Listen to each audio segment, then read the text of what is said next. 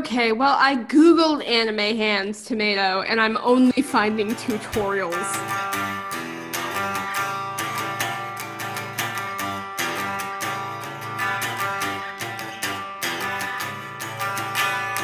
Welcome back to Check Displeased, the podcast where we're rereading the webcomic Check Please because, well, why not?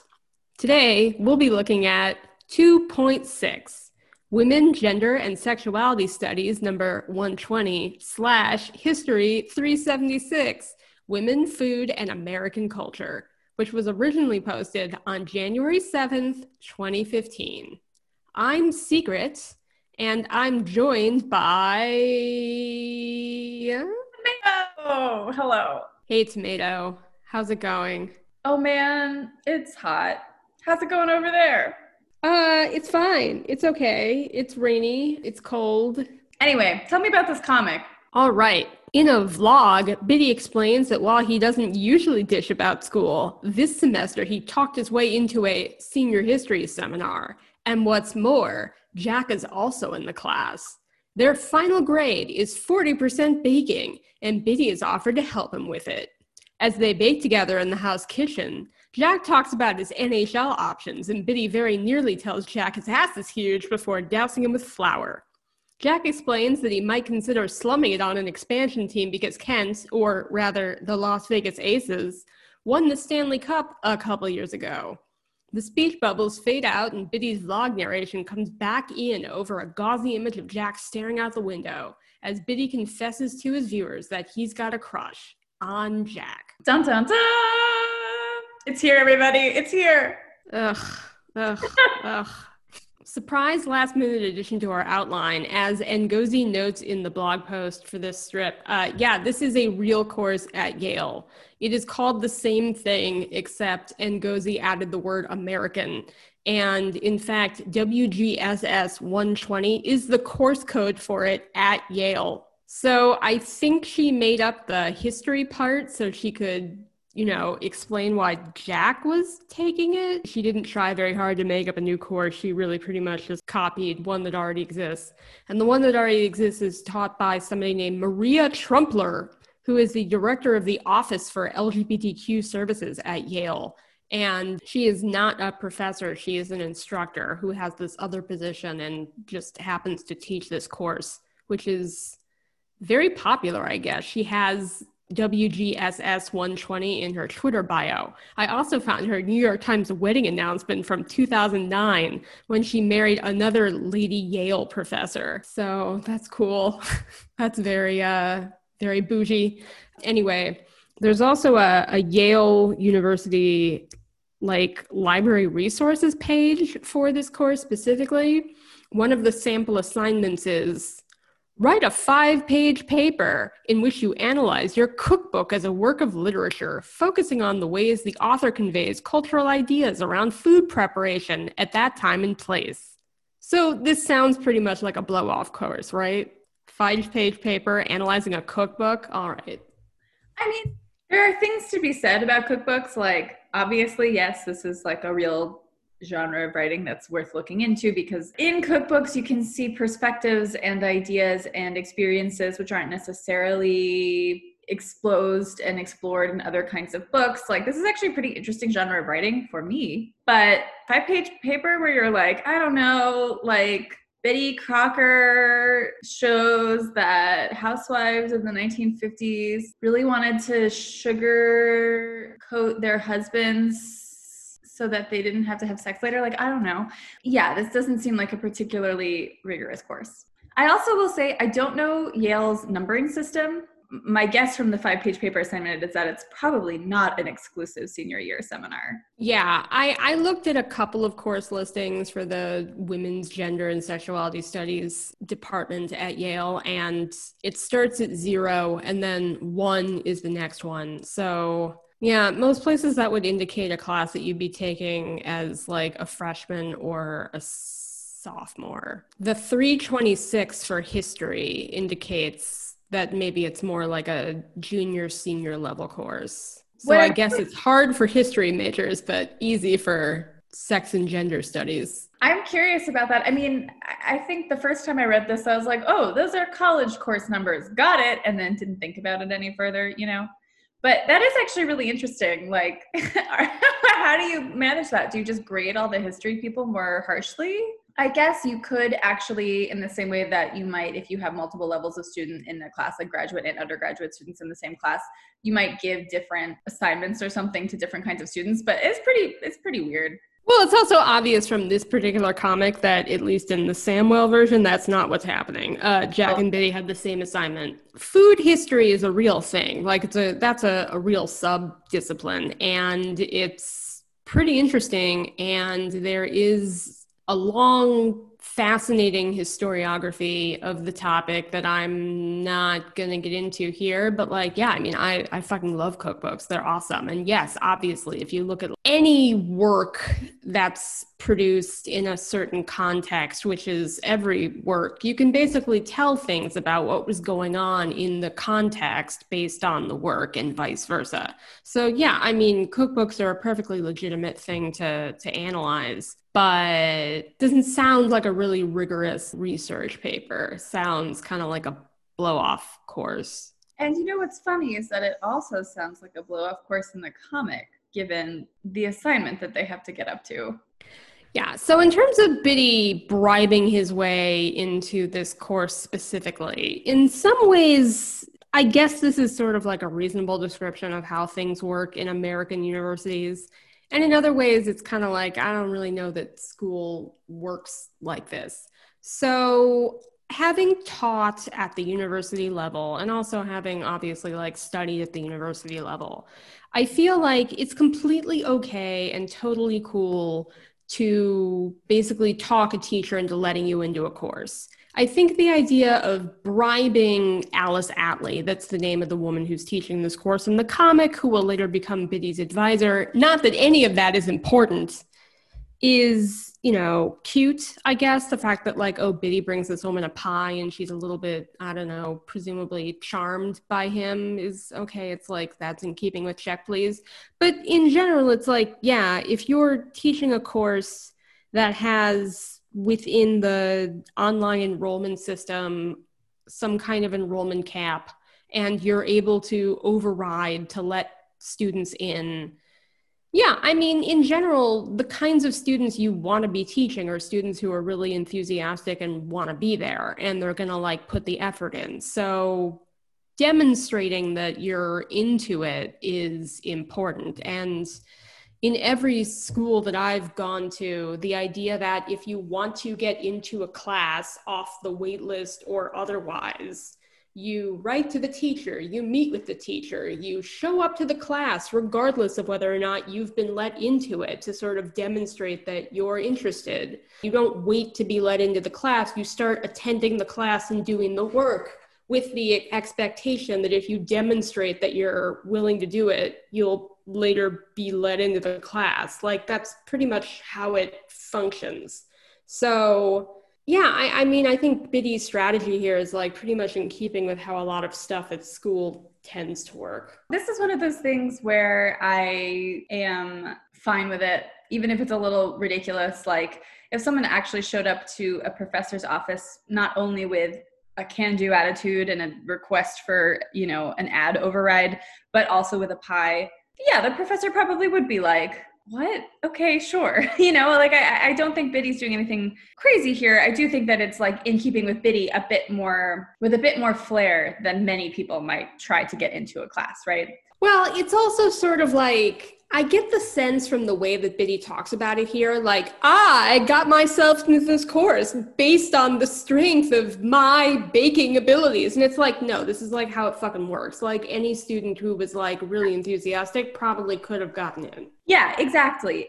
That's what I mean. I mean, like, but I'm okay with that because it fits with the characterization of Biddy we've seen thus far, right? And this strip actually informs some of the ways that I feel about Biddy and how he tries to get what he wants, right? And I think that this is like an interesting strip to look at because Biddy is going into this system which already exists.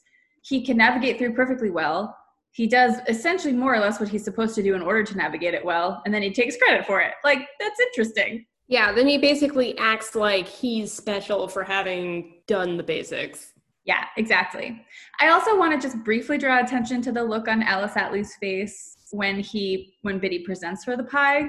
As you noted when I was like, oh, this look on her face really informs how I experience the way that other people at Samwell think about the Samwell men's hockey team. Because she becomes his advisor, she ends up on Biddy's side, as does everybody, in the entire universe. But there's something about her look here as Biddy hands her the pie, and she's just like, what? There's something about the look on her face which I find really funny. It's not upset or anything. It's just sort of bemused, I guess maybe is the look. But it's so different from the utterly immediately charmed way that people on Samwell hockey respond to Biddy that I think is pretty funny. Like I just get a kick out of it. A little bit more about how college works in the US. I don't think we need to talk about this for too long, but the main reason why you would cap a seminar course like this or restrict enrollment is basically to either manage the instructor's workload because the room that the course is booked into is because it just doesn't have that much physical capacity at schools that have not that many rooms and a lot of courses going on. That actually is an issue because there are legal regulations about how many people you can fit into a room. And then the final reason I think is that a class might have prerequisites. So if it's a really advanced level class, you will have either need to have passed the intro level classes that lead up to it or passed out of them through, I don't know, taking standardized tests or something. So I kind of feel like the terminology of something being a senior seminar here might be a bit like colloquial, like it's a class that seniors usually end up in because it's a class that has a cap on how many people can enroll in it. And of course, if it's a popular class, especially if it's like a blow-off class on like a kind of fun topic that's not fully academic seeming, then seniors are going to have the highest priority when it comes to registration. They're going to get like their first pick of classes. And so seniors end up in the class by default, rather than it being only seniors get to take this class. And of course, that makes a lot of sense because seniors are presumably graduating, if not this semester, then at the end of next semester. So they have fewer chances to like take the course in the future. Whereas Biddy could have taken this course his junior or senior year, presuming it was offered then, but there's nothing in the comic to indicate that it wouldn't have been. So, unless Biddy's like taking a spot away from somebody else, then yeah, I mean, it's basically up to the teacher if you can legally fit the correct number of students in the room to like override the enrollment system and let in as many people as you feel like grading, advising, scheduling for presentations, which take away your lecture and discussion time, etc. Yeah, fascinating. You can tell that I've like been to school too much. You did also bring up that baking or just making a recipe being nearly half the grade is, and I quote, top level OMGCP bullshit, end quote. And I think that's true. I'll just make the point. I could actually see a version of this, like making a recipe being worth 10 or 20% of a grade as long as it came with a writing component in like a super entry level history seminar or something like that. I will note for undergraduate, I went to a school with a strong agricultural and food science program. So actually like working kitchens that students could have access to if they belonged to a course which got them access to the kitchen was available. 40% is a lot. That's like a big chunk of the grade, especially if they've had like, smaller writing assignments, and especially considering that shit like attendance and participation are probably also part of the grade. Who knows if they have exams? It's not like there's a fucking syllabus for this course. I've never been to a school that had kitchens with equipment that students could use like this. Dorms had kitchens, but they didn't come stocked. And you basically had to bring everything yourself. And I feel like teachers usually avoid making assignments where students don't have equal access across the board to everything they need to complete assignments. So if you're at a school and you're asked to do an assignment where you have to avail yourself of resources at the school that are equally available to everybody, then that's okay. And part of the assignment is therefore like figuring out how you're going to get it done, but it's completely doable, like where you're located. This is something where BD happens to be a baking enthusiast and he happens to live in a place where he has a fully stocked kitchen. Most students probably don't. And my guess is even if, obviously Biddy talks about the kitchens are open in one of the first strips. Actually, I think it's the first strip. But my guess is the kitchen in his freshman dorm didn't have like equipment in it. It was just literally a kitchen that you could use, but it was like BYO everything. Yeah, I mean, that was also my experience with the dorm kitchens. And to be clear, like just because my school had equipment doesn't mean that it was equally accessible to everyone all the time. There were priority for people in food science classes. I've also like been in school too much. But logistically, the teacher could have worked out a deal with another department in order to get students access to like certain amounts of equipment at certain times. They would sign up for it or something like that, right? So you could make the argument that you could build a class around a component like this. But that aside, the logistics aside of how like insane that would be, because that would be a lot of logistical work that makes me exhausted just thinking about it. The idea that it would be worth 40% of your grade to like make a recipe is just crazy, especially for a senior seminar. That's the part that is just bananas. Senior seminars, or at least senior level classes, whatever kind of class they might be, the whole point is to synthesize the work that you've done earlier in your college career, learning how to research, learning how to do particular academic skills, and synthesizing that into some kind of project, usually writing based if you're in an arts and humanities kind of class like this one. So to suggest that 40% of their grade is like making pie or whatever, right? Whatever recipe is just like crazy. Obviously, it's fun, cute rom-com shenanigans or whatever. And you know what? Fine. I like a rom-com. Go ahead. Okay. But it's a little bullshit. So like from a teaching perspective, when you give people an assignment like this, you're basically like asking people not to do it or not to do it well. If you aren't assured that the students have the resources like right in front of them, then you're basically asking them to like just not do it. Yeah, totally. So this is the kind of thing that like a department head would probably just like axe. But yeah, in terms of the way that something like this works, like it's a blow-off class. Instead of 3 sessions of lecturing or 3 sessions of like having to lead discussions or grading 20-page research papers from all of the students, this woman just has to like listen to Jack be like, I made hardtack or whatever, instead of having to actually prep classroom materials or teach. And it's a completely defensible strategy. Something else I noticed is on that little page where Jack wrote down that this is worth 40% of the grade, he also wrote down that the assignment is due November 22nd. Give me a minute to look at the calendar for 2014. When was that? Who can remember? So I believe is Thanksgiving the last Thursday or the... Okay, every single year I think it's the 3rd Thursday, but I think it's the 4th Thursday. I actually think it's not the 3rd Thursday, and that's a lie I told myself when I was 6 and I've never forgotten. But I think it's the 4th Thursday. Anyway, here's the deal. This assignment was due before Thanksgiving 2014. Which means that the final for this class was over weeks before the semester ended. To be fair, he says part of the final grade. And like, listen. Okay, even in the college classroom, experiential learning can be useful. And like, I guess you can make the argument that if they make this thing and then they write about it, they're making some kind of understanding about how food and culture are intertwined, blah, blah, blah. Yeah, sure, okay. You could like make a syllabus out of this bizarre schedule. However, I don't think Ngozi thought this much about this. So, it's maybe understandable that this college class doesn't make any sense, but it doesn't make sense. It just doesn't make sense. Like as a teacher, as a student, it doesn't make any sense. And you know what? So few things about romance do. So I guess, it's just in keeping with the genre. I don't know. I'm just presuming that she's not grading people based on like skill level. Like, Well, she couldn't be, right? Like, you couldn't be like, oh, your pie has a beautiful burnished edge, A plus.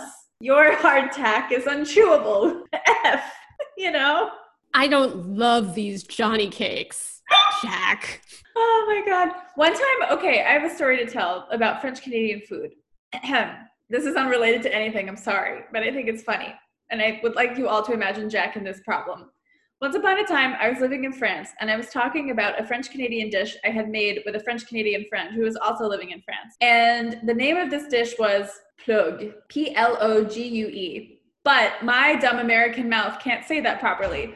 So when I told a French coworker what we had made, she thought I said plug, which is the French word for a butt plug. So that was like a really exciting afternoon. And I would like you all to imagine some sort of fanfic coming out of this opportunity. Thank you. Anyway, the point is Dr. Atlee is not impressed by Jack's plug. So apparently they have plug at Pied à Cochon, which is a well-regarded restaurant in Montreal. And according to, I don't know, some idiot's food blog, it's buckwheat pancake potato, filet cheddar, fried egg, thick-cut Canadian bacon, and foie gras covered in maple syrup reduction. Well, that sounds fancier than the plug I made. But yeah, they're pretty good, everybody. Like, make them. They're delicious. I feel like I had this when I ate at this restaurant, but to be honest, I can't remember. I've never been there, so I don't know. Ugh, you wouldn't enjoy this restaurant. They had Japanese, like, bidet toilets in the bathroom. That's a lot. Okay, well, I really do think this would be a great setting for Jack Zimmerman fanfic. Anyway, all right, let's stop talking about Jack Zimmerman's plug and move on to discussing more important things, as if there could be anything more important than that. But Jack says, Kent, I mean, the aces. So we have a continuation of the existence of this character being sort of like laced into the comic, like just a little bit of backstory being embroidered on it. And interestingly enough, at the very end of the blog post, when Ngozi says what the next strip is, she puts in #parse. Now, I have no idea if anybody at this point will know what parse means. Like, we know that Kent Parson is coming, but the fact that, like, parse specifically is Kent Parson, I don't know. But yeah, I mean, obviously, it's like, this is foreshadowing, pretty much. And it's very subtle because it appears in this, like, speech bubble that's like nearly transparent because Biddy is not listening, although he should have been, and if he had been, he wouldn't have been surprised in the next comic. I think what's interesting about Parse and the way that he's threaded through this year is that this is one of her most successful writing projects. Like, it's one of the most successful parts of the comic is how subtly and interestingly this character is laid into the foundation of Jack's backstory, and then spoilers, everybody, he's going to show up. So it's too bad that everything happened the way it happened, because this is like when her writing started getting really tight and interesting and well done. Throwing his name into a transparent speech bubble is so smart. It's such a good use of the medium. It's such an interesting way to show something about Jack and also something about Biddy and also something about their developing relationship. It's so good writing-wise. And it goes nowhere. This just like, it all ends in Kent, shoving his face full of humble pie, but literally. But it's such a good and interesting way to create a tension between these three characters. Why do you think Jack corrects himself? Why does he back off from saying Kent? I mean, I have to assume it's like a defense mechanism, right? Like, he isn't allowing himself to seem obsessed with this guy, although like maybe he still is. Seems possible. I think also, although Biddy doesn't know who the fuck Kent Parson is, like, a lot of people do know who Kent Parson is, and I would imagine a lot of people know at least some part of Jack's history with Kent. And so this must be a habit, I would guess, of Jack's in order to try to prevent too much investigation by anybody into this very tender point. Okay, yeah, that's fine. Wait, I would like to read Secret added a note underneath my note about why Jack corrects himself with Kent, whose dick I will commence to suck in the next update. And it's true. Imagine him saying that in his beautiful accent. Kent, whose dick I will suck in the next update. So here's the thing. Do I think that Jack Zimmerman sucks a lot of dicks? Yes, obviously. Like, what else are we doing here if not we believe in that? But I can't imagine him saying things like suck or dick. Like, something about him, it seems like, it's hard to imagine him saying anything like sexual. I can imagine it only in times of great duress. And other than that, I feel like it becomes ellipses for me. I mean, here's the thing, right? I think there's something about Jack where anytime something difficult comes up or something tender or something important, with rare exceptions, he just sort of like elides it. He just puts an ellipsis in there and doesn't finish his thought. This happens with emotions. This happens with coming out. This happens with everything but hockey, more or less. And, you know, it's like, obviously sucking dick is very important to him. I think it would be hard to be so open and honest about it, as it's hard to be open and honest about anything that's really important to him, you know? Yeah, I know. Yeah, I mean, I like the idea that he sort of course corrects or he corrects himself. Like, Biddy's not even listening. Like, it's not even clear that Biddy is even hearing what Jack is saying. It also sounds like he wants to depersonalize it. Like, it doesn't matter that Kent won the Stanley Cup. It matters that the Aces, who are an expansion team, won the Stanley Cup. But of course, he's inherently comparing himself to Kent Parson. Like, Kent won a cup with an expansion team, so I could too. Right, exactly. And in fact, I mean, this is another really smart, obviously the reason Ngozi chose to use expansion teams that didn't exist at the time, although Seattle and Vegas both exist now. Both of these hockey teams exist now with much worse names, unfortunately, than the Las Vegas Aces and the Seattle Schooners.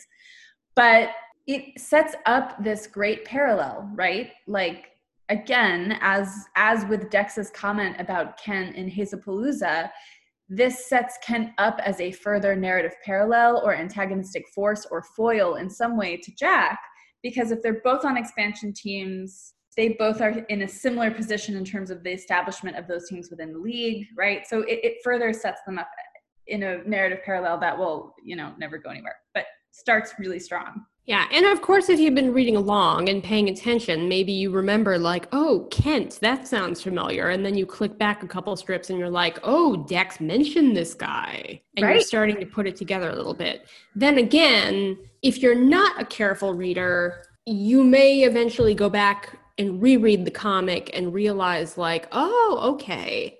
So yeah, that's what foreshadowing is.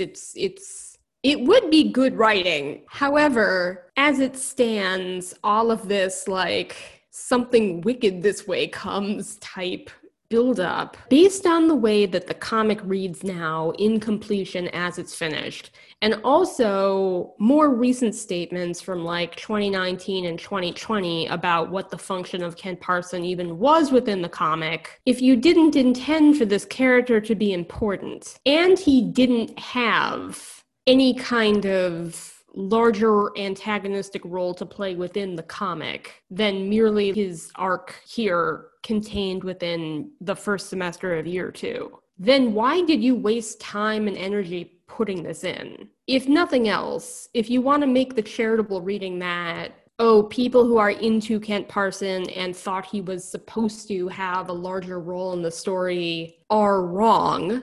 He was never meant to be a bigger or more important or more significant character, and he was never intended to do anything else within the comic. Then at least you have to acknowledge, or it would be right to acknowledge, that people are making that interpretation because this stuff is in here.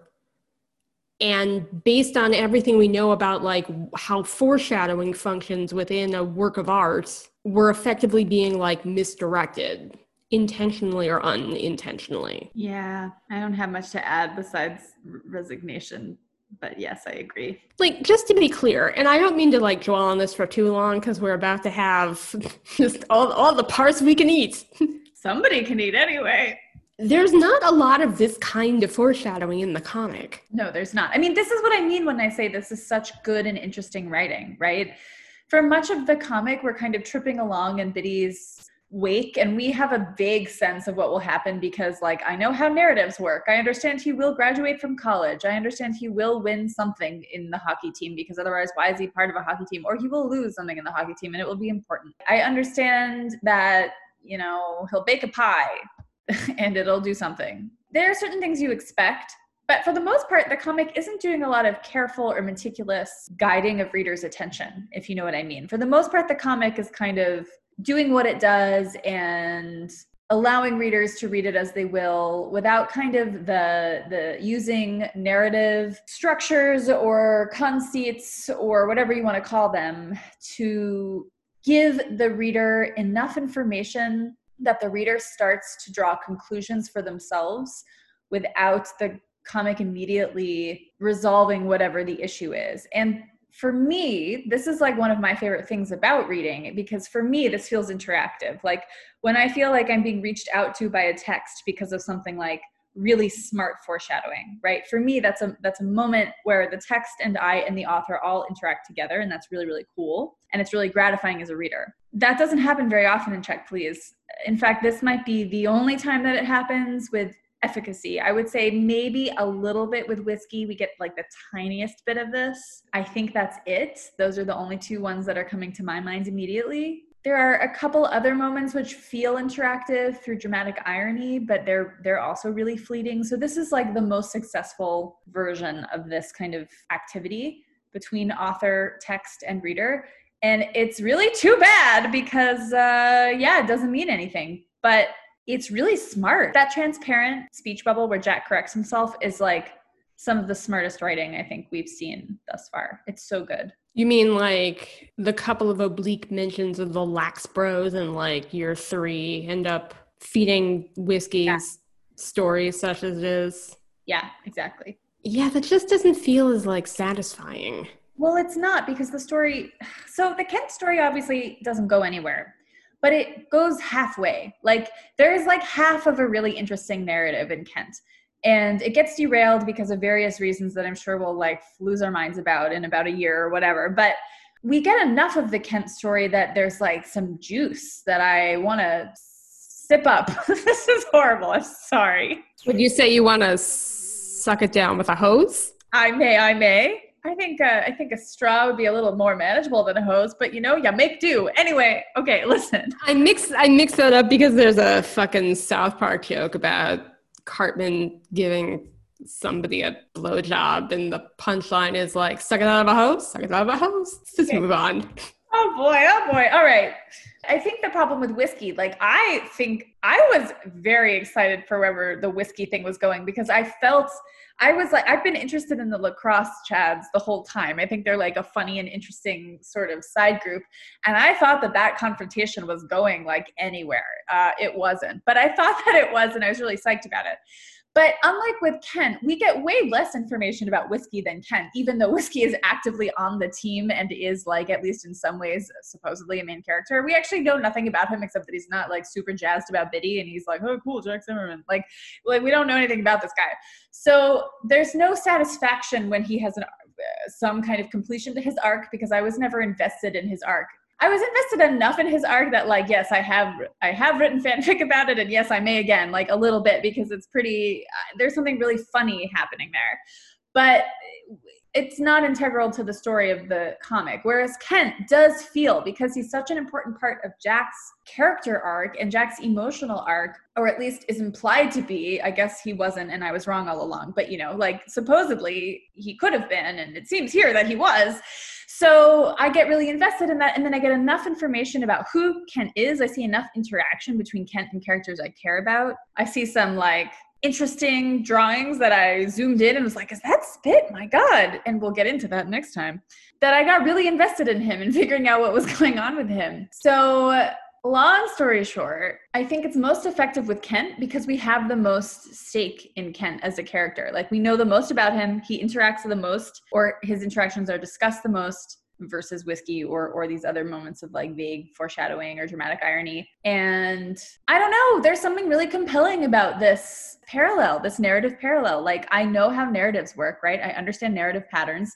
When someone presents me a foil who's like mysterious, I want to know more about him. Because usually foils, do something in a narrative. I guess. Well, not every narrative, but, good ones. So then we have this little, like, I don't know, flirty moment or something. I think you and I have sort of different interpretations of this or different readings of this. To me, what's going on here is Biddy has a crush on Jack. So everything that Jack fucking says, he thinks is amazing and is just like gazing in awe at him. Jack is talking about himself. And Biddy is asking questions about him. And that's realistic because when you have a crush on somebody, you probably are like, oh, you're so interesting. Tell me more or whatever. And that's relatable. And I feel like that's pretty common, but they're not really having like a conversation where it's like, an equal back and forth between them. It doesn't demonstrate to me what's going on here that Jack is really into or indeed even interested in Biddy, other than the fact that Biddy is like a willing audience. And I think that's really realistic too. Like there is a certain type of person who is really into the fact that somebody is into them or really gets a lot of satisfaction out of talking about themselves to somebody who clearly is enjoying it. But I don't convincingly read this as a sign that these are two people who are into each other. And their little moment where they like almost bump into each other, I don't think that's cute either. I disagree, but I also need to get more water, so I'll be right back. All right, well, while you're gone, I'll say this. I do really enjoy it when it's mentioned that Jack's ass is huge. Who doesn't? It's a nice reminder. Okay, I've got seltzer and I'm ready to rumble. I also like that Jack knows that Jack's ass is big. Yeah, I do enjoy that. So I read this moment slightly different from you. I don't read the conversation on either side of this little pie dance, as it were, as especially flirtatious. I agree that Biddy is asking Jack about himself and Jack is obliging. I think this is a common thread with Jack. He's pretty self-interested. So I'm kind of delighted about that. Yeah, it's like Biddy is gazing at Jack, thinking about Jack. Jack is gazing out the window, thinking about Jack. Yeah, exactly. Which is kind of a really interesting dynamic. But for me, this blue panel where Biddy is carrying flour in a paper sack and Jack is holding the pie in one hand. They're trying to get around each other in their fairly small kitchen. The middle column, there's 3 columns, there's 3 images in this panel. The middle column is like maybe the most romantic column in the entirety of Check Please. Biddy says, "Excuse you, but my kitchen is no place for checking." And to which Jack replies, ... your kitchen? And then Biddy says, "Well, the kitchen. Now move your big," and Jack says, "my big."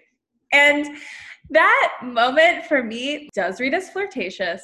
I can hear it in my head. It sounds like real words that real people would say, which is a rarity for this comic. So I'm very excited about that.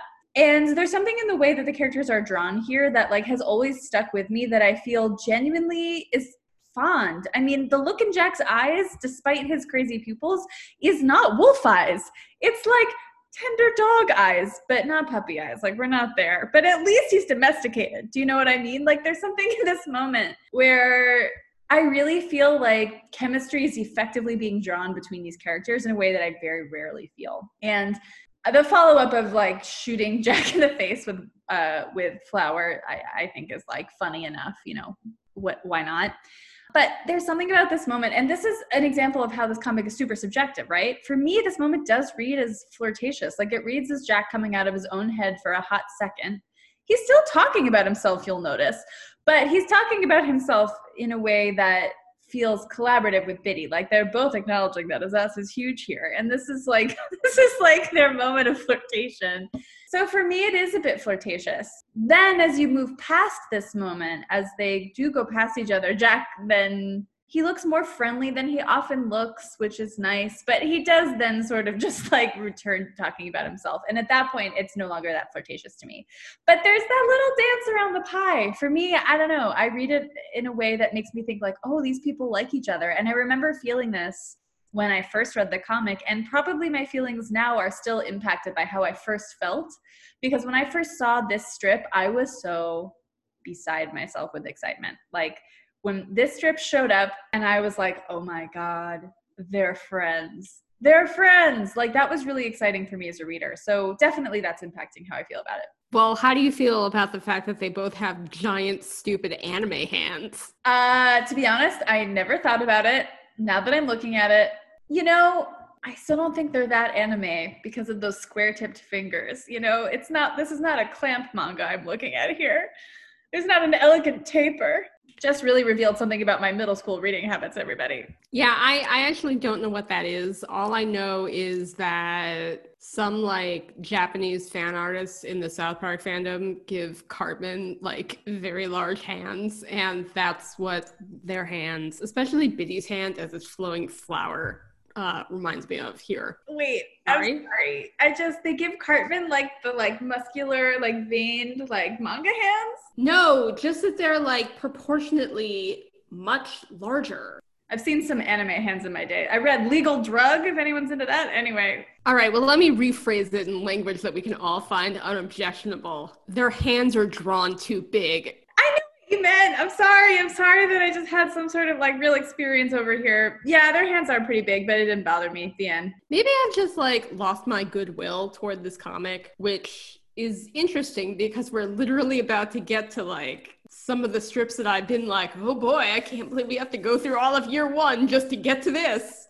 However, to me, this doesn't read like they're having a conversation. It sounds like they've had dialogue written for them. I don't observe people actually acting like this. I think it's flirting coded. It's like flirting is being encoded in this exchange. I don't think Biddy would actually cut himself off before saying, "Your big ass." And then if he did, I don't think Jack would be like, "My big question mark?" I think he'd just be like, "Ugh, get out of my way." Like, this isn't how people actually interact in the real world. So I understand that it's part of, a boys' love comic about two characters, one of whom takes illegal drugs.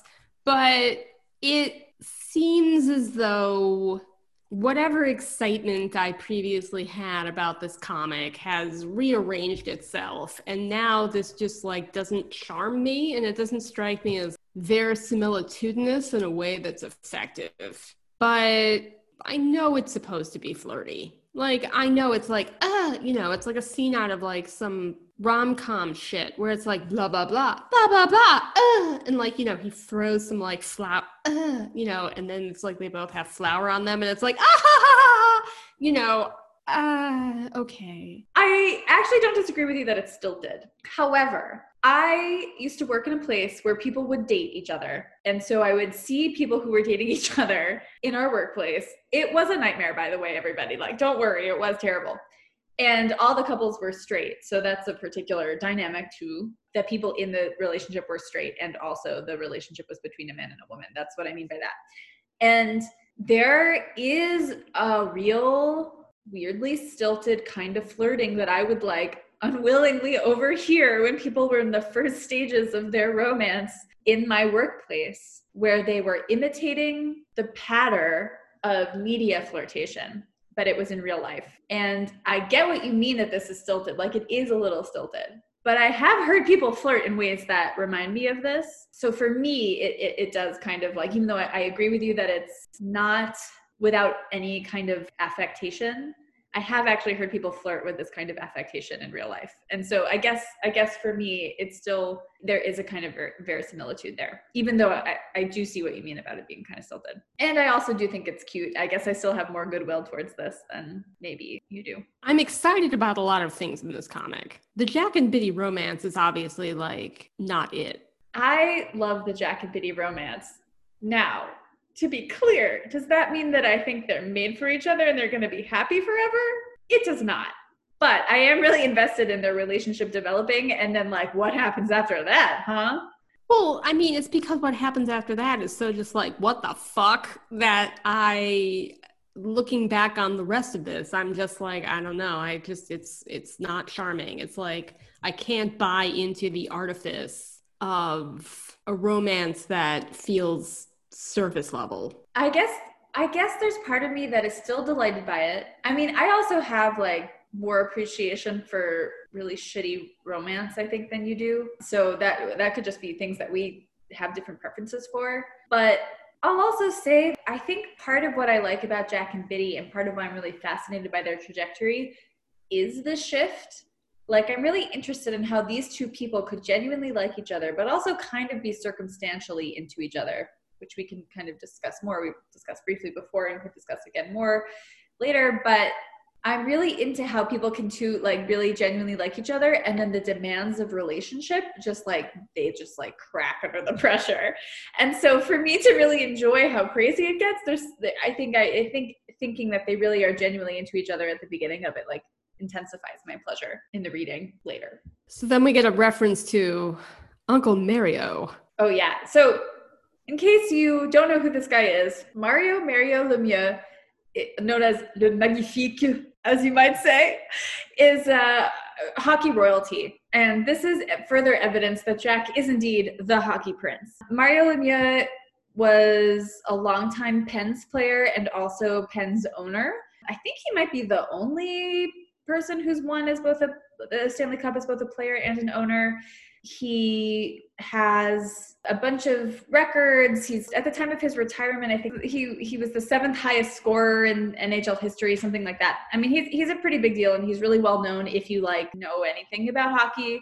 I would not classify myself as a hockey history expert, and I still know who he is, even though he was playing before I really started watching hockey. Sidney Crosby lived in his house for a while when Sidney Crosby first joined the Pens. So because Sidney Crosby is also kind of hockey royalty, there was like a interesting thing happening there. We know from Bad Bob Zimmerman that Bad Bob Zimmerman, Jack Zimmerman's father, won the cup with the Penguins in 1991. Mario Lemieux was also on that team, so they would have been teammates.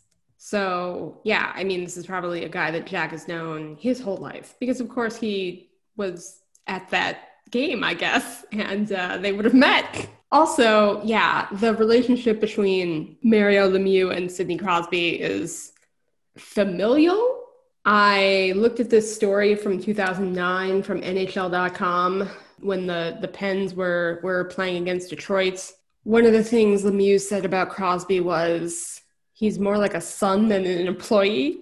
So, of course, we remember that there's this like Bad Bob, Jack tension sort of thing. There is maybe not like an exact parallel, but there's a similar sort of like, I don't know, hockey protege relationship kind of like mirrored in this guy and, the famous younger hockey superstar who is one of the models for Jack's character. That's all for context. Yeah, and I will also say this just means something about who Jack is in the hockey world, the kind of personalities and people in the hockey world he had access to by virtue of his father. His opportunities are from his skill, but they are certainly also because of who he knows, right? It's definitely a combination. And this is just something to keep in mind about Jack.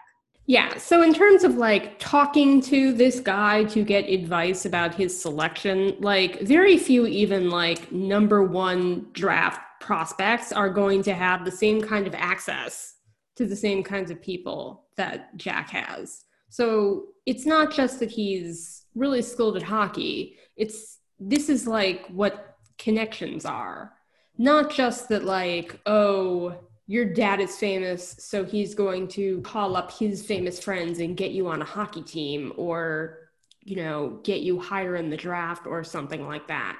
It's that the advice and the confidence building that's boosting you up is beyond that which other people are getting as well. Right, and the expertise. I mean, if you think about like Mario Lemieux is the owner of the Pens, he's going to have a certain level of knowledge of who else is being drafted, who might be a good fit for Jack, like what kind of players different people are looking for. Like it's insight beyond what almost anybody else would have. So it's just worth keeping in mind about when Jack gets beat up on the ice later, this is part of why. Yeah, that's what I'm saying, is it's effectively like Jack has more resources than presumably anybody else going into the NHL next year, and possibly like for a very long time. So then Biddy mentions that his audience has been asking about his love life. And, I look at Biddy and I think, well, Biddy is very boring. I don't care about his love life. You just heard me, but maybe his audience would. I will just briefly say, I was not deep in the YouTube world anymore by 2014. I had mostly gotten tired of it and was no longer like a nerd fighter. Oh God, this is really revealing a lot of what I was into when I was a teenager. Anyway, and nonetheless, I think even though he might be a little boring, I think in 2014, an openly gay YouTuber who was semi-popular and had a niche, oh my God, how do you say that word in English? Niche? I don't know. A niche audience. Either. Okay, thank you. A niche audience who watches him for his like good baking or whatever. I really do think he would receive pretty prying questions about his personal life and requests for advice. That was pretty common. I also think that this is especially true. So 2014 is around the time when YouTube, it's not that there weren't professional YouTubers, there were, but there was a shift happening in sort of like broader internet culture where social media, like YouTube, like Twitter, and so on and so forth, this is like around the time when it really stopped being primarily like weirdos on the internet and became really a professional tool that everybody needed. And subsequently, this was around the time that YouTube started getting really, really, really slick. People started making like a lot of money off of YouTube. More people started making money off of YouTube. It became like a real professional path that had steps along the way as opposed to sort of like figuring it out as you go along. This is my understanding, and it's limited, obviously, and I'm also being really simple about it. But I still think this is before it became full professional YouTube of the past few years. And so I still think like with Biddy's smaller, more intimate audience, at a time when intimacy was less openly transactional than it is now on YouTube, it would have been very likely that he would have been getting this sort of question. I think especially for an openly gay YouTuber, like, I don't know, man, 2014 is not 2020. And it was pretty different. Even then, it was pretty different than it is now in terms of like the way people talked about queerness online, the way people were open or not open about their sexuality. So I could see this happening. But from all the pieces of Biddy's vlog we see, like, would it be interesting? Yeah, I don't know. I'm not really sure about that. I mean, I think YouTube personalities had sort of established themselves and started to monetize by 2014, certainly. I also think that there were some like fairly prominent like queer YouTubers at the time. Not that I was like super paying attention, but there were at least like a couple people who I was aware of. I also think that this is not what's being intended here, but I do think it's interesting that we've talked a bit about the kind of parasocial relationship that Ngozi has with her fan base. And I don't get the impression that Biddy has at this point, at least, a super popular, hugely monetizable blog or vlog rather. However, certainly his viewership is invested in him as a person and invested in what's going on with his life, equal to or perhaps more so than the thing that his vlog is purportedly about, which is basically just like, baking tips and cooking videos. And we've discussed this, like I said, but this is something that genuinely happens with people who market themselves. Regardless of what it is that they're supposedly doing on their platform, they effectively become the product. So that's an aspect of why Biddy's audience is interested in his love life or lack thereof. Something kind of bothers me about the like weird, like self-pitying way he kind of like addresses this. But that also I think would be something that probably endeared him to his audience. And yeah, I mean, it's obvious that the kind of career Biddy has, as much as I think the comic and or the author would want us to think that it's based purely on Biddy's like innate talent as a baker, and the success of his recipes or whatever. I'm sure most of his audience is built upon, you know, Biddy as an aspirational brand. You know, you too, if you only owned X, Y, and Z, looked like this, and produced things such as what Biddy's producing, could have a good, ordered life. And of course, when you're doing something like making vlogs on YouTube, I mean, like, it's all performance, it's all packaged, it's all edited to convey something very specific. Like, this is not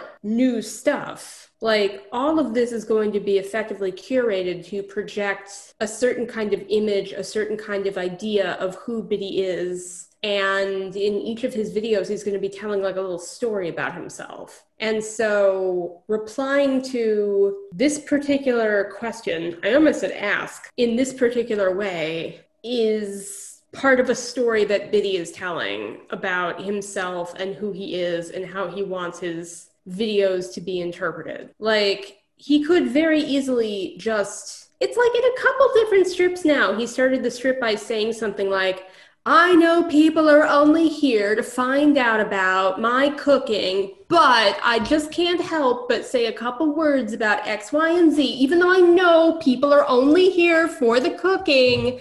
And it's like, oh, okay, obviously you know that they're not. And if you really only wanted to keep it focused on cooking, like you just would, because you have total control over all of the material that you are putting out. Like, you literally are editing these videos. Like, you solely. You are putting forward exactly what it is that you want people to get.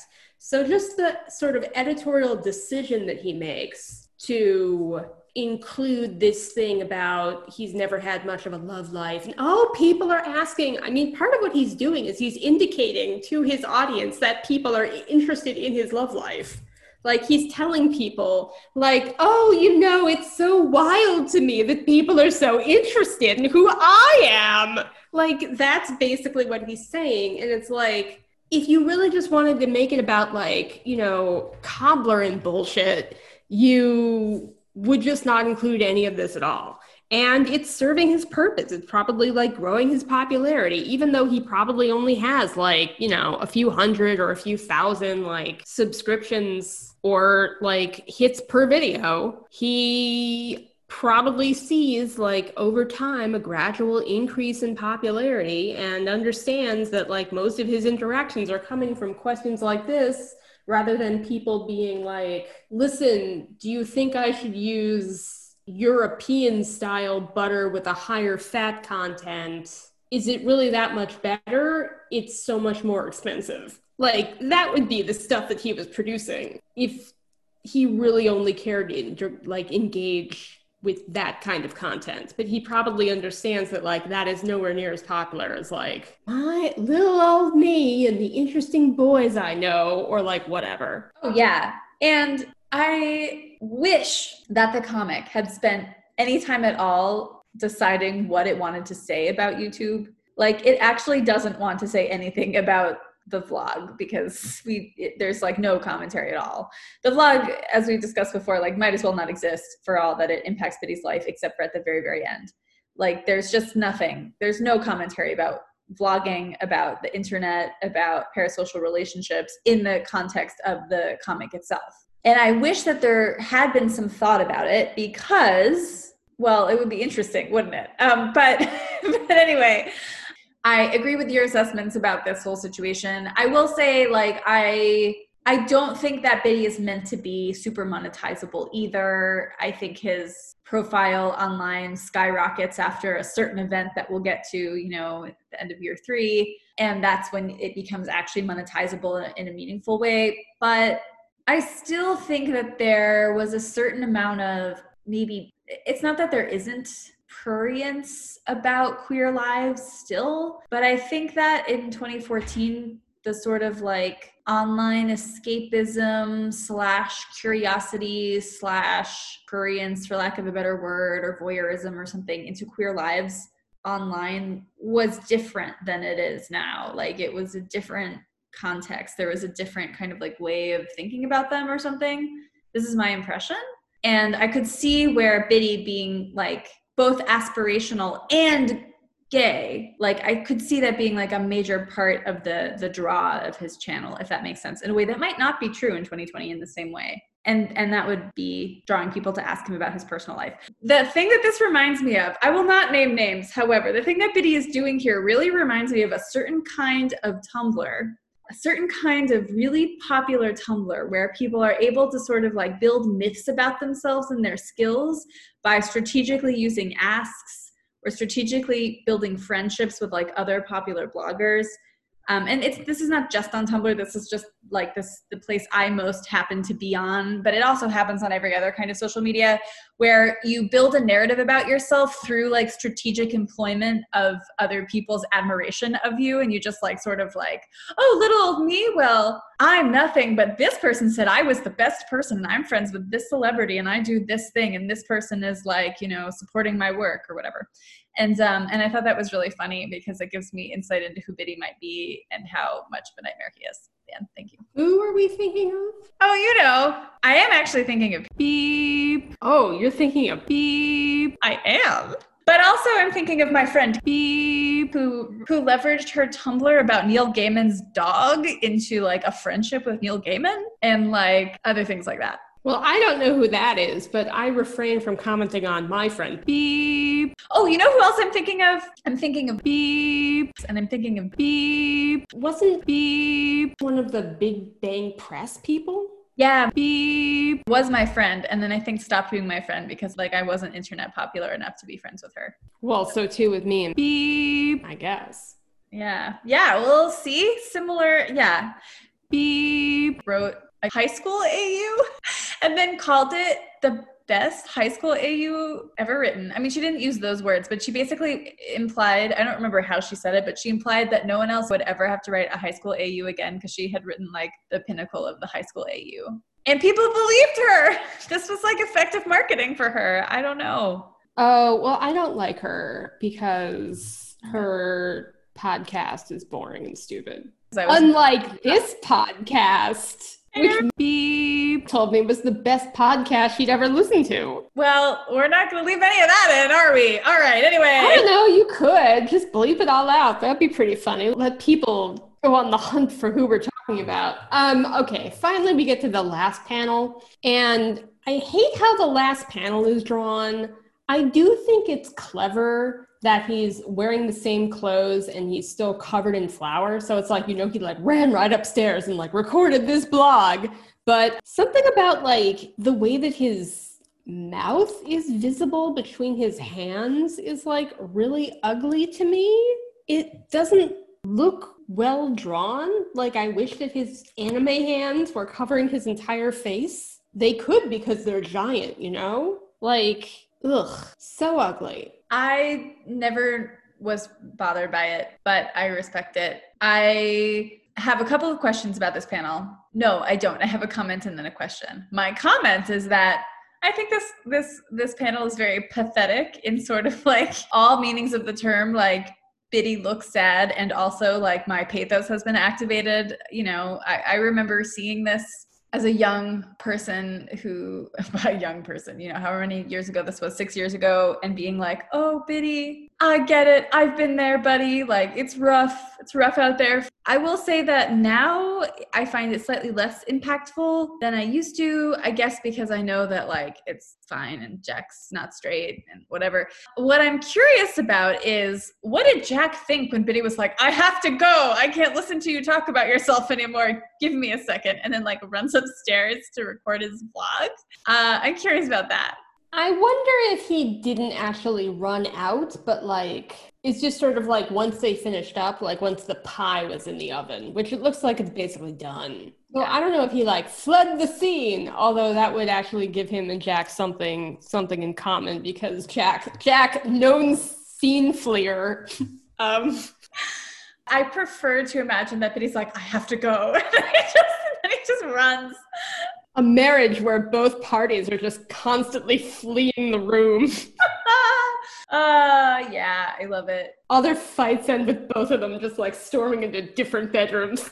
That's why they need a really big house so that they have enough doors to slam. They always slam it in unison. They tell their therapist this, and they're like, this is how we know we're really on the same page, so that we slam the doors at the same time. A cacophony of door slamming inside the Biddle-Zimmerman marriage.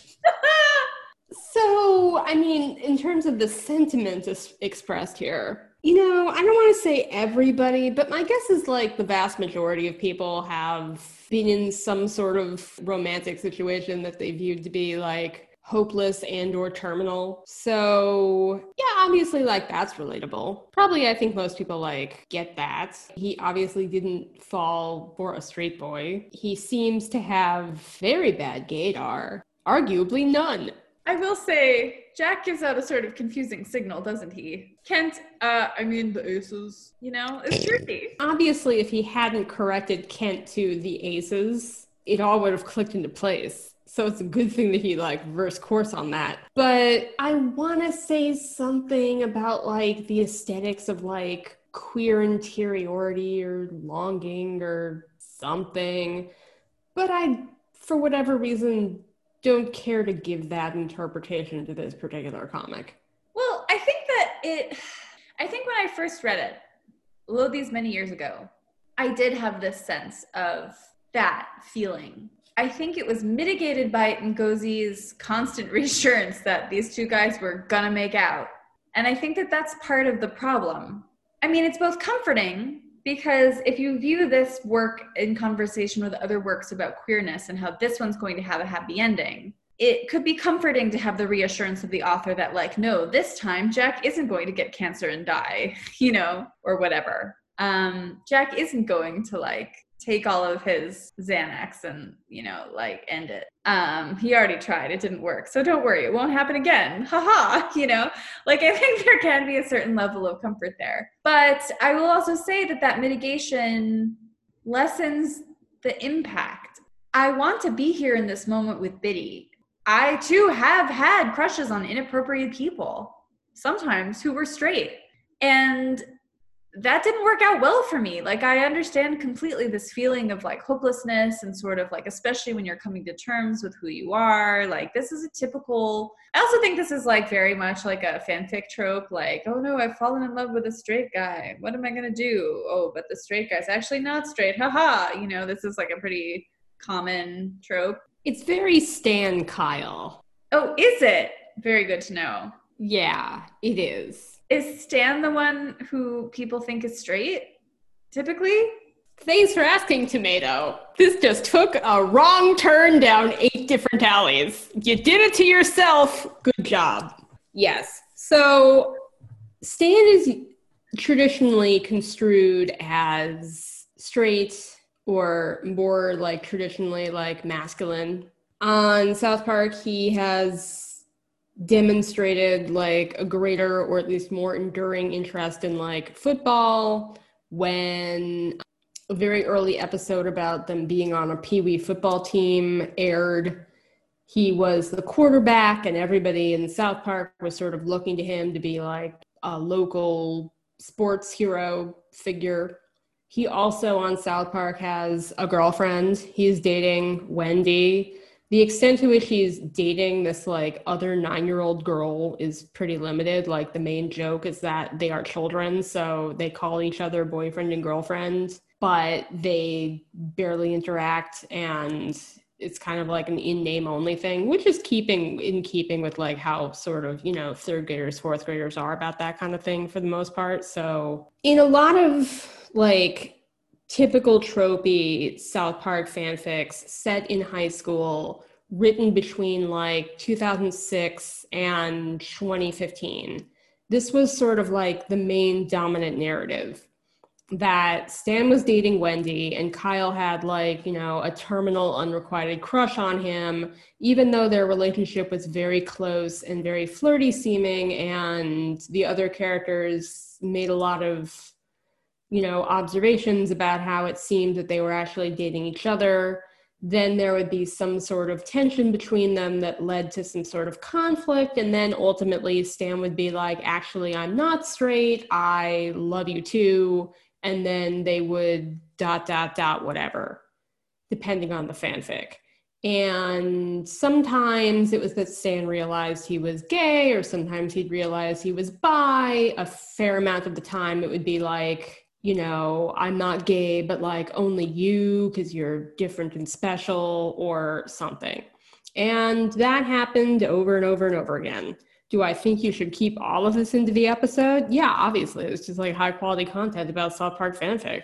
I wrote this story one time. It was the very first story I tried to write in South Park fandom, and it's not good. Certainly don't write it, but the conceit I put on it was that all of the boys in their grade at like South Park High School or Park County High School were gay except for Stan. So indeed, I was trying to deconstruct a trope and also put a lampshade on the trope that like, oh, you can't have a fanfic where everyone is gay. But then in the end, obviously, Stan gets with Kyle anyway. And if I remember correctly, what happened in this fic that I wrote over 10 years ago, I think he gives like a speech about being like anti-label or something like that. I should look that up, actually. Say your piece. I'll go look it up. I'm gonna read that. It's like, when I say it's a bad fic, I'm not just being bashful. Like, obviously there's good ideas in it. Like, I don't think it came out of nowhere. I think, for the context, like I'm pleased with, as a first fanfic, like I'd never written fanfic before, or indeed, very much fiction in this mode at all. It's not like a bad concept around which to write a fic, but also, yeah, I mean, I was like, I wasn't like a child, but I was pretty young, and it was like my first fanfic. So based on whatever you think my fanfic is now, subtract like 10 years and whatever amount of like accordant practice comes along with it, and that's the quality of the fanfic. I understand. I wasn't meaning to suggest it was secretly a masterpiece, although like maybe, I don't know. But you've awakened in me a soft spot for Stan Kyle that I've had for a long time now. So anyway, I mean, like, here's the thing about Stan Kyle, and I realize we're in a Check Please podcast right now. So here's what I'll say. I don't have an OTP for Check Please. Like, I'm interested in fanfic, or like I'm interested in like, pairings or stories about like almost all of these pairings, like Jack and Biddy, Jack and Parse, Biddy and Parse, all three of them, bring in some others. It's a 5-way. I don't care. Like, all of it is interesting. And I feel like anybody could write anything, and in theory, I could be into it. But I don't inherently believe that any of these characters are like soulmates who belong to each other. Like, I think I was talking about that even during this episode. Like, it's not something that I really feel passionately about. Like, oh, Jack and Biddy have to be together. They're my OTP. I truly believe that like these two characters are in some way metaphysically bound to each other. There is no other version of their story that wouldn't include them being together, getting together. I think that their romance is highly contextual. Like, they're living in this house, being forced into each other's lives every day at a time when it's equally appealing and convenient for them to end up in a relationship together. If they met in some other context, some other place, I think none of the same elements would be in place and they would never be drawn to each other. Stan and Kyle, I feel the exact opposite way about. That's not to say that I think their relationship would be good, but I feel like the premise of South Park is that it's these two kids who grew up in like exceedingly insane circumstances that has basically like psychosexually bound them together in a way that like there is no two version of these characters that could exist without the other one. Yeah, gotcha. We'll talk about it later. Okay, let's get back to Check Please. I don't think I have that much else to add to this. Like, okay, Biddy's sad, it's fine. So just to kind of wrap towards the end, I'm gonna mention the blog post. This blog post is really long, so I'm not gonna go through the whole thing. But there's a couple kind of interesting things in it. One of them, which I just want to touch on, Ngozi includes a lot of tweets, which I think you're going to talk about a bit. She does a lot of explanation of what's going on in the class. There's continual back and forth, in the call and response construction of the blog post. There's a conversation, and in this conversation, Ngozi does a lot of explanation. There are a lot of questions like, why does Biddy like Jack all of a sudden, right now? To which Ngozi responds, Biddy is very good at suppressing things. I'm sure the first time he met Jack, an interesting moment, he turned off that part of his brain that would allow him anything other than a casual appreciation of Jack's character design. Plus, Jack is his teammate and his captain, and it's Biddy's first time on an all-male team, and Jack spent most of Biddy's frog year trying to glare Biddy into oblivion. Biddy never thought that they would be friends, but it was a long summer, and Jack is actually a very funny guy when he terminates Perfect Canadian Hockey Robot.exe. Interesting that he's very funny. Don't know that I've ever seen it, with the obvious exception of Hazapalooza's snark. But this conversation continues. Like, there's so much where the call is some kind of question about Biddy's feelings, and then the answer is Ngozi kind of like winking at the audience, as she often does, and reassuring in some way that these two are going to end up together. And I'm just really interested in that because it goes on for so long, and there's a lot of explanation about what's happening between these characters that we don't see in the comic itself. Obviously, the blog counts as a paratext, and if you're really invested in the comic, you're going to read the blog post. I certainly did, but not everybody who reads the comic is going to read the blog posts, just as not everybody who reads the comic is going to read the Twitter. And missing these components, presumably you would still want some aspect of what's available in those pieces, especially the blog post, which is not even arguing that it's part of the narrative. You would want that to be available to the reader. You would hopefully want your reader to be able to understand how the relationship is developing between these characters without telling them explicitly outside of the context of the narrative. So I know that we've talked about this before, and I'm sorry for beating a dead horse if it feels that way, but I just think this particular blog post is really interesting in how much explanation and exposition, so much exposition is happening in this completely adjacent text, which is not even pretending to be in the voice of the character. That's pretty wild. So there's also an entry in the blog post that says, hey, do I actually need to read the Twitter? I feel like I'm missing out on things.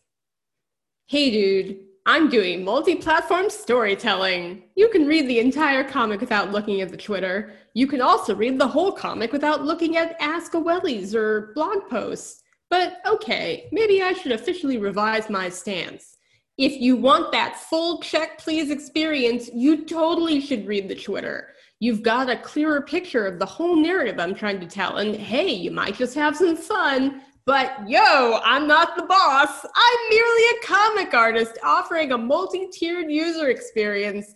I feel like Johnson would say at this point, bras, choose your adventure, ETA. You don't even need to sign up for the Twitter. You can just bookmark the page and check it every week. Also, super important events will be cross-posted to this Tumblr. Seriously, no big deal, right? Right? So what's irksome about this to me is this.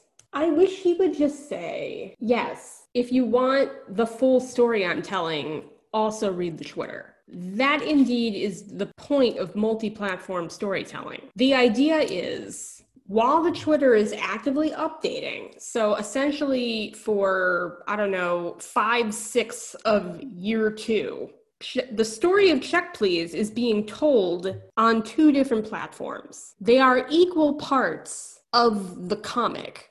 They are equal parts of the story.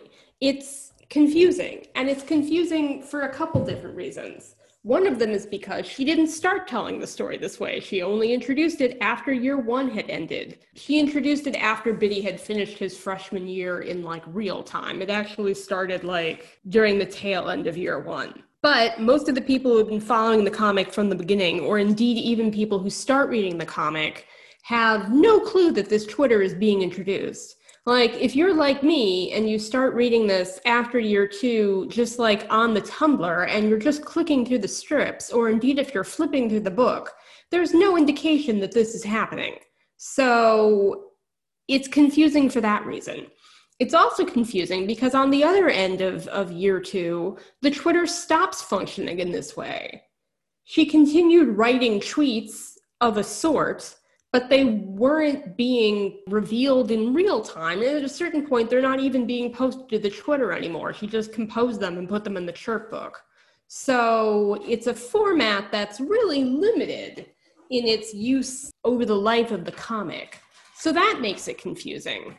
And then it's further made confusing by the fact that she's basically like not committing to telling people how she wants them to consume her text, which is so weird. I mean, it makes total sense in a way. Like, this is somebody who very badly wants their story to be appreciated and also doesn't want to come across as an asshole. But eventually she would get to a point where she was very invested in telling people exactly how they should read the text. And more to the point, yeah, I don't know, it's your story. You don't have to be so afraid of alienating people. Like, just tell them, yeah, read the Twitter. And then she goes back and she's like, you don't even have to like follow the Twitter. You can just look at it sometimes. It's like, listen, people know how to use the internet. I know we just talked about how 2014 was the dark ages, but it really wasn't. Like, Twitter had been around and like pretty mainstream for like 8 years at that point. So it's not as if people don't know that they can just like look at a Twitter casually to catch up sometimes, even if they're not using the platform. Well, especially the people who are reading Check Please. Like, when I said that the internet was different in 2014, I'm not saying it was the 2006 internet. It was just different than 2020 internet. Twitter existed in 2006. That was the year it was invented. Right, but it was a different platform in 2006 than it was in 2014. Well, because not every journalist on the planet was on it. Whatever, you know what I'm saying. It's like a slightly different context. Anyway. No, that's who was on it in 2006. It was only journalists. Yeah, that's actually, okay, never mind. Well, I'm dumb. Anyway. Look, the point when Twitter got started is not the point, obviously. The point that I'm trying to make is that the people who are reading Check Please, especially, are extremely computer literate. That's how they fucking found Check Please in the first place. It's on Tumblr. That's all I was trying to say. I don't know. It's this weird, like, well, you can interact with the comic however you want to. It's like, yeah, look, everybody knows that. Like, everybody knows that. Like, everybody on the internet has basically grown up being taught that the internet is an a la carte experience where you do what you feel like and don't do anything else. So everything is opt-in. People are not going to feel obligated to look at the Twitter if they don't want to. At the same time, I feel like if what you want to communicate, and I do think this is what she wants to communicate, is that 50% of the fucking story is located in the Twitter. It is of like an equal value. The story of Check Please is incomplete without the tweets at this point.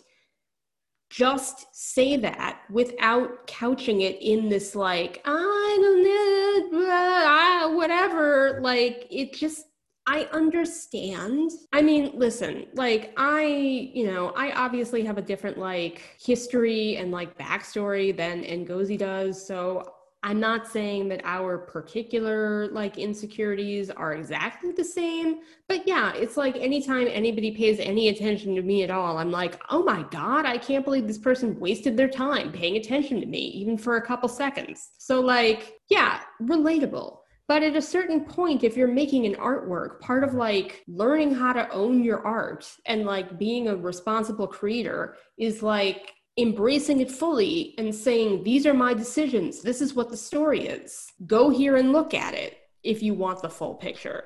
And sometimes these blog posts take this tone of like detachment from the actual project, where it's like, I don't know, man, whatever, you're the reader, do whatever. I am but this author, just throwing things out into the world.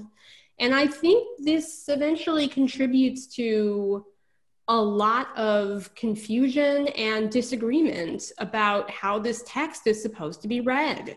And I'm not saying it's the worst thing that ever happened, But I do think it becomes part of the larger story as to why the subjective elements of this text become so fucking contentious, is because there's nobody there basically saying, like, yeah, the tweets are canon.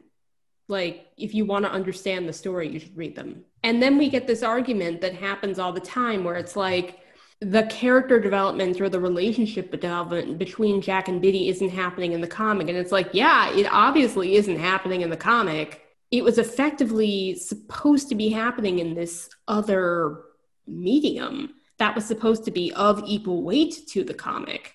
But I think you only get that if you're reading the comic in real time in 2014 and 2015. I think in 2020, that's a completely abstract concept. And of course, now it's like, who the fuck would want to go back and read all these tweets? I mean, I did it in 2016 because I was like, ooh, a new fandom, and I was fucking obsessed. But like, back reading a Twitter is such an incredibly unpleasant experience, especially if you're not like 1000% obsessed with something that's like your new fandom. And especially because Twitter, like a lot of micro blogging platforms, for example, Tumblr, is a highly ephemeral medium where links decay and like context evaporates. Biddy was not just when he was tweeting or when Ngozi was tweeting as Biddy. Biddy was not just, tweeting things in a vacuum for the duration of the year 2 tweets. He was interacting with people and he was linking to things and he was like responding to real world contexts. And as time goes on, the URLs like get diminished and the blogs that he was linking to go offline, and the Twitters that he was reacting to, like, either get deleted or go private or whatever. And so the text by nature gets fucked up and it just becomes like not that easy to read. And I've gone back and I've looked at tweets that Biddy made in 2014 and 2015 that are clearly in response to something, but because those things can't be archived in the same way, it's like whatever the context was is totally missing. So Biddy is responding to like comments and questions that you can no longer access, or at least not easily. And so it's just like a really frustrating decision that was made. And I think the fact that it was introduced late and then abandoned pretty quickly doesn't help.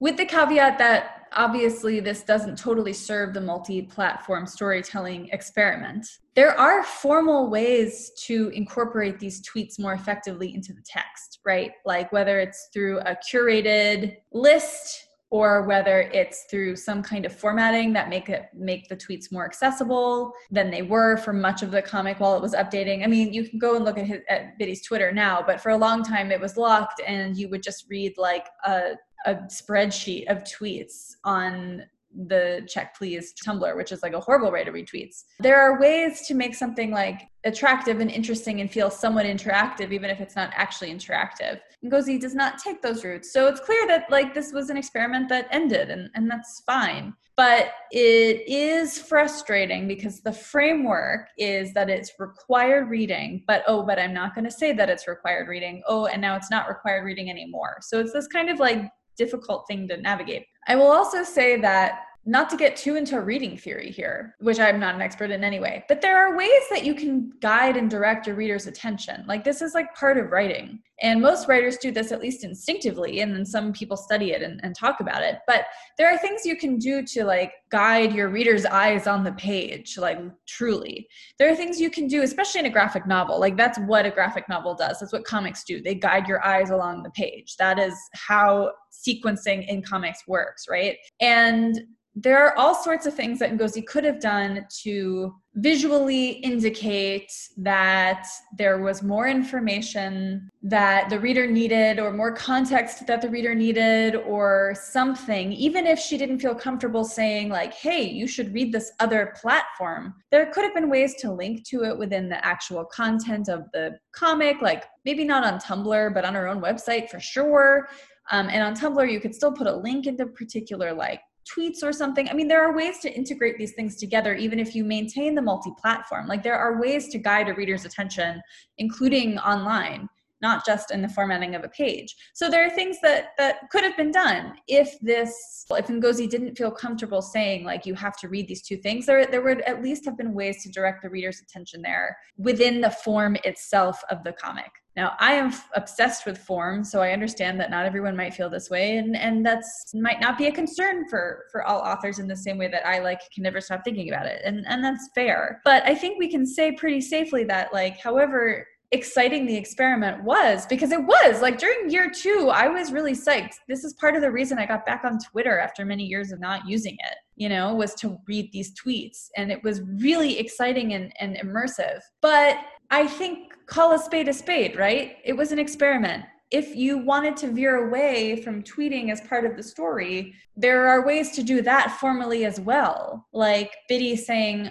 I'm really busy now. I can't keep up my Twitter presence anymore in the comic or something. I mean, that would have been pretty lampshady. But, there are ways formally, there are formal solutions to formal problems. And that's all. I just wish that maybe some of those had been thought about in the conception of this experiment, because as it is, it's just pretty frustrating. Tell me about Stan and Kyle. No, okay. All right, we're done. We're done. Unless Okay. you have anything else to say about No, I've got nothing. I gave my leg. If any of you are into reading theory, read some Umberto Eco and come talk to me. I said his name crazy. That's all. Yeah, I have nothing to say about that. But what I do have to say is that it was really hard to get through this update, because it's just I'm fully anticipating just all in crazy. And also it's almost time to do another special episode. So we'll have to think about that. Yeah, the whole time that I was looking at this comic update, which again, I do enjoy, I was thinking, but soon it's going to be next comic update. I think we're going to be kind of disappointed by next comic update, because it's mostly just more Jack and Biddy. Yeah, but the end is going to really, well, anyway, we'll get to it. Okay, we have to end this because what's happening? Next time, 2.7, Parse. I've been Secret OMG. You can find me on Tumblr at CAMILLIAR, Camilliar, or SKRTOMG, or on AO3 at Familiar, or on fanfiction.net as Secret OMG, SEKRITOMG. You can find me, Tomato, at tomatorights.tumblr.com, or on AO3 at tomato_greens. You can find our podcast at checkthisplease.tumblr.com, or on Spotify, or on Podbean, or maybe someday somewhere else. I don't know, guys. Anyway, have a wonderful weekend. What day is this going up? I don't know what's happening anymore. Oh, it's Friday. I think it's Friday. And may I just say, our prayers are with the president and his family at this time. Oh, yeah.